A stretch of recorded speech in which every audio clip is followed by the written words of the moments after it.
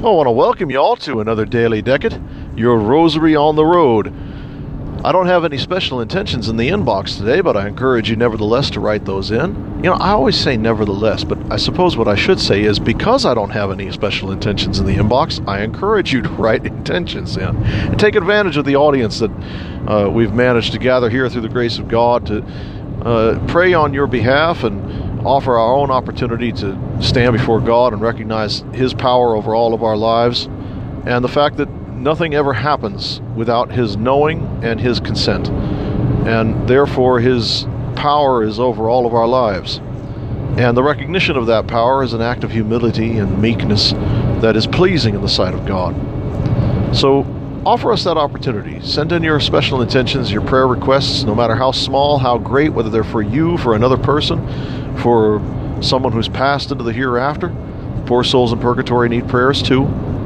And you can write those in to Daily Decade Requests at protonmail.com. That's Decade, D-E-C-A-D-E, requests in the plural, at protonmail.com. We're entering the second week of Lent now. Well, you know what? I misspoke. We're entering the second full week, but I think technically it's the third.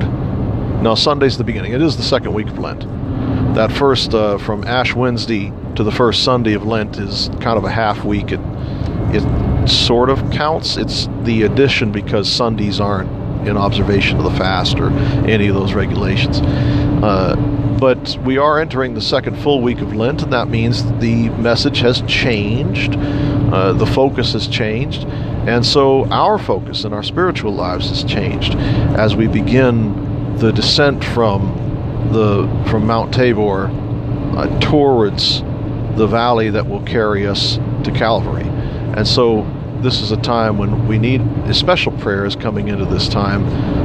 If you have not been taking your Lenten dedication seriously, now is the time to redouble your efforts, to make up for your failures, to recognize your failures in a good, solid examination, and to redouble your efforts to rededicate yourself such that you might make an even better Lent from this point forward than you would have from the very beginning at Ash Wednesday.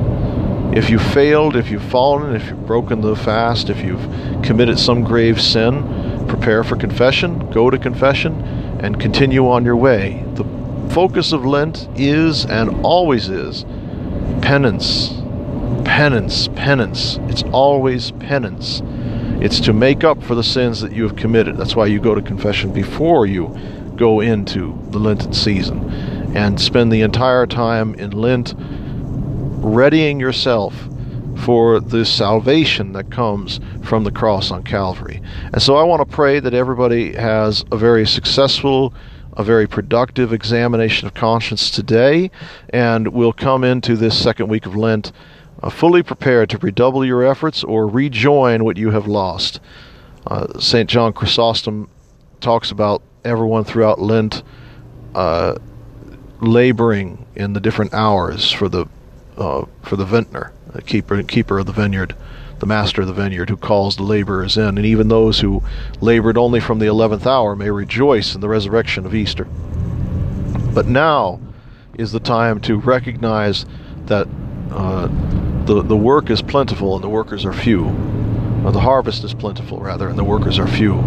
So come labor on, as the old hymn says. And I'll pray for all of you in redoubling your efforts, that you will be lent the strength and the endurance and the patience of the saints, of all the saints, your individual saints, and with the aid of your guardian angels, to begin this second week of Lent fresh and ready to labor on.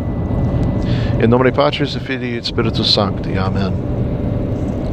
Pater noster, qui es in celis, sanctificetur nomen tuum. Adveniat regnum tuum. Fiat voluntas tua, sicut in cielo et in terra.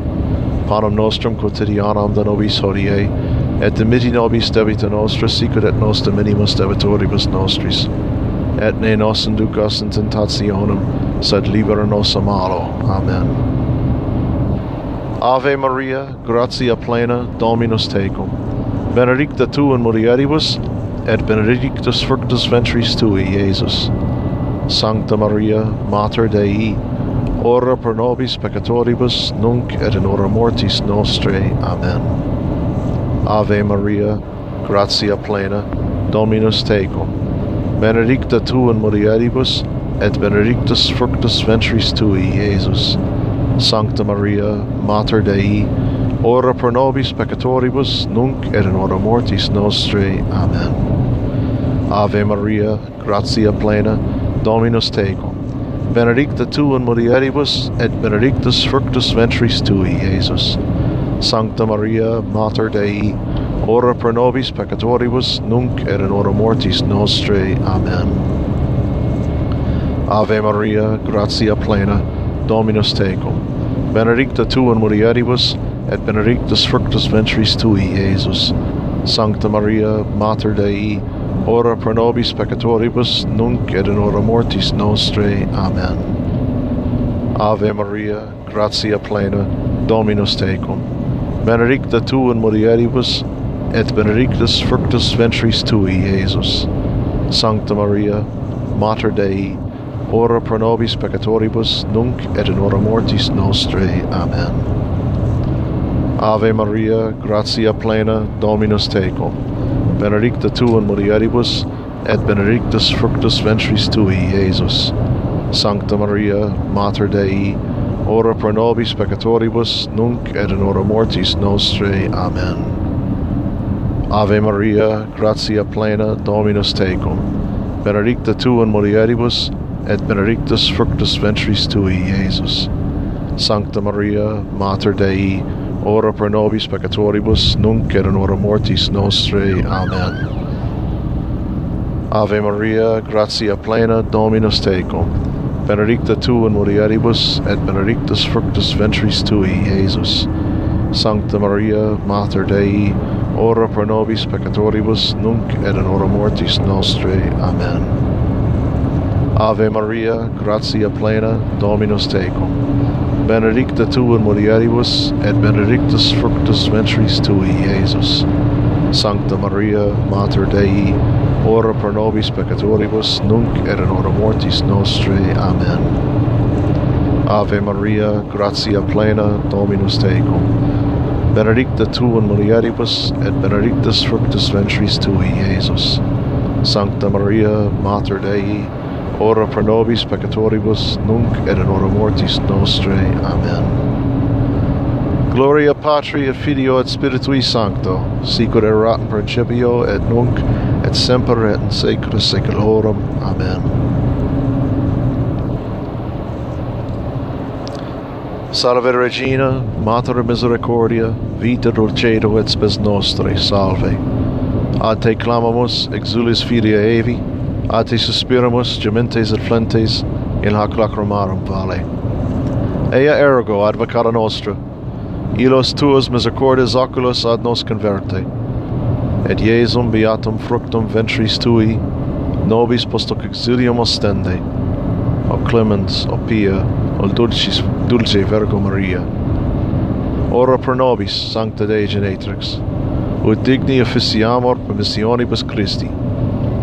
Oremus. Pour forth, we beseech thee, O Lord, thy grace into our hearts, that we, to whom the incarnation of Christ thy Son was made known by the message of an angel, may by his passion and cross be brought to the glory of his resurrection. Through the same Christ our Lord. Amen. O Saint Joseph, patron of fathers, of workers, of the universal church, whose memory and sainthood we commemorate and remember this month, pray for us, that we may imitate thy strength and fearlessness and love for God and for his blessed Mother and for himself in the incarnation of Jesus Christ. Amen. For all of us in struggles, all of us in battles, all of us with something to overcome, St. Michael the Archangel, defend us in battle. Be our protection against the wickedness and snares of the devil. May God rebuke him, we humbly pray, and do thou, O Prince of the heavenly host, by the power of God, cast into hell Satan and all evil spirits who prowl about the world, seeking the ruin of souls. Amen.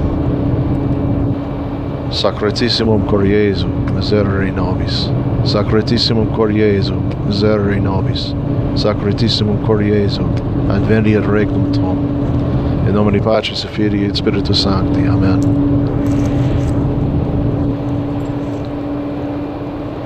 So today is March the 1st, which means we begin, as was hinted in our prayer, the month of St. Joseph. We're leaving the month of the Passion, because the beginning of Lent is always marked in the month of the Passion, and now we've entered the month of St. Joseph. Now, St. Joseph is going to be celebrated on the 19th of March, and he's going to be celebrated again on the 1st of May. The 1st of May being a special dedication of St. Joseph the worker, and patron of the working man. And it seems, I'll do something else for St. Joseph on the 19th of March. It seems to be a bigger deal this year than it has in the past, possibly because it's been denoted as the year of St. Joseph from the Vatican. But there is also, I think, a rising interest in the protection that St. Joseph offers, because one of his titles in his litany, which is not one of the 6 approved litanies, it's a private litany, but one of them is the terror of demons, and there are certainly enough demons around us today, in this day and age, that we long for someone who will protect us from them, and he is an excellent saint to go to for that purpose. He's also a great saint for any kind of change that's taking place in your life, whether you're moving to a new home, seeking a new job. St. Joseph is a man who had no rest in his life. He was not allowed to recline, because he had to answer constantly to the charge of protection of the Son of God in flesh and of his Virgin Mother, who no doubt would have been subject to some great deal of vile calumnies because of her state, and the vile calumnies because they're directed against the Mother of God. But for the ignorant who looked on and would not have any understanding of what was going on, it's really not terribly surprising they would think what they would think. After all, if the virgin birth were common, it would not be wonderful. But St. Joseph had to bear that. That was his responsibility, and it was the charge that was given to him.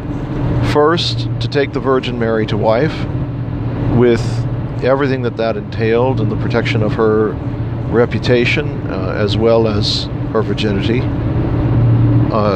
and also to protect the baby Jesus, and the child Jesus all the way throughout his young life. And very little is mentioned of his young life, but we know that Herod sought his death, and we know that in the day and age in which he lived, no doubt there were many other harms that could have come to him. After all, if he were not human and subject to harm, he could not have died for us on the cross, and likewise, it would be no wonderful thing for him to have taken on flesh, become like us. So St. Joseph had a very, very big charge, much greater than any of us who have children ourselves, but very similar nevertheless. And St. Joseph, therefore, is an excellent patron of fathers, because he didn't know what to expect. The Blessed Mother, being immaculately conceived as she was, or even if you do not accept that dogma, which, if you're a Catholic, you must, you don't have a choice, but even if you don't accept the Immaculate Conception, even if, let's rewind the clocks to a time when it wasn't dogmatically defined, our Blessed Mother has always been regarded as immaculate, and therefore even Catholics of the 1700s would have regarded her understanding of what was happening to her as very deep and very pointed. She was deeply sensitive, spiritually sensitive to everything going on around her. That's why she was able to suffer the way that she was able to suffer, and endure the pain of watching Christ, the perfect victim, suffer the way that he suffered. St. Joseph was not blessed with any of that. He did not have special insight. He was not particularly sensitive. He was not without original sin. He was truly an ordinary man in every way that you can think. And yet, he was tasked with the extraordinary purpose of raising, caring for, and protecting the Son of God, and doing so in complete trust. And there's something of a subject today because we're coming down off of Mount Tabor and the Transfiguration. We are entering into a journey that the apostles themselves did not want to make. When Christ said to St. Peter, he said to all the apostles, "So who is it that others say that I am?" And they give a list. And then they said, "Well, who is it that you say that I am?" And St. Peter speaks, and he says, "Thou art the Christ, the Son of the living God." And Christ says, "Thou hast spoken well. Not flesh and blood that has revealed this to thee, but my Father which is in heaven." So we know that St. Peter had unique insight granted by God. And Christ then goes on to talk about his singular purpose, which is the entire reason for his coming, and there is no other. He reminds his mother of this as well at Cana.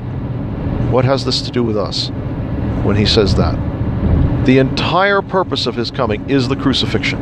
It is his sacrificial death. He was born to die for us. And St. Peter protests that this should not be the case, that they should find some other way. And it's at that point that Christ turns on St. Peter and says, "Get behind me, Satan." And again, descending from Mount Tabor and the Transfiguration, once again there is always an attempt. Peter always tries to stop Christ from doing what he has to do. There are several attempts to avoid the crucifixion, and then even at the Last Supper, he refuses to have his feet washed by Christ.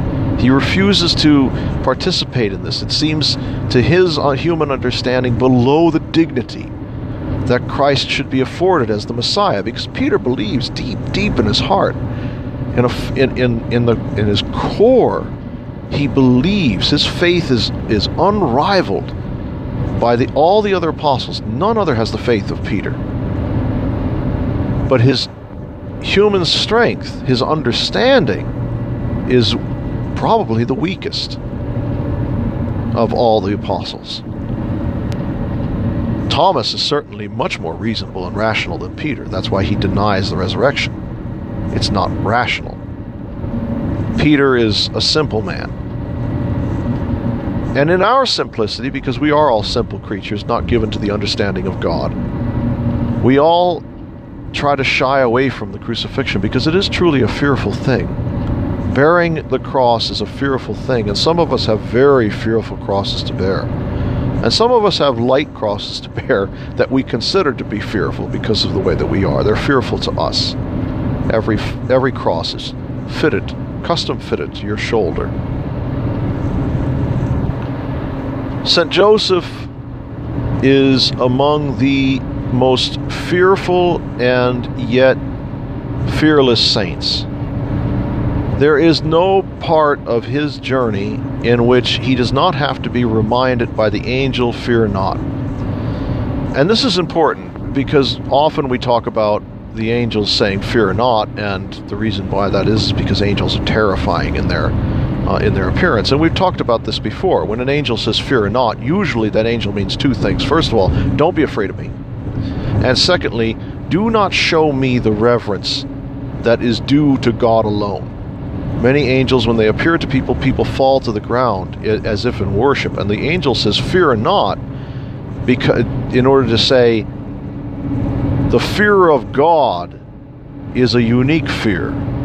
Don't fear me the way that you fear God. Don't show reverence to me. I am not fitting of that reverence. That's how you can tell you're dealing with a demon, is if in brilliant light, Satan may present himself as an angel of light, but he'll never refuse worship. But when Raphael appears to Tobias, when Gabriel comes to the Blessed Mother, always the watchword is "Fear not." Joseph does not see the angels. They don't physically manifest to him as Raphael does to Tobit, or like Gabriel does, or the angel of the Lord who wrestles with Jacob at Peniel. They don't physically manifest. They just appear in his dreams and speak to him. But they always open with, "Fear not." Why? There's a different kind of fear that St. Joseph is facing. The fear of uncertainty that all men face. And he has tremendous uncertainty in front of him. And yet when the angel of the Lord speaks to Joseph and says, "Fear not," it all goes away. All of his anxieties roll off his back like rainwater. And he goes forward without question, in total and silent obedience to the will of God. He accepts that his bride-to-be is the virgin foretold in Isaiah. And Joseph would have known the scriptures.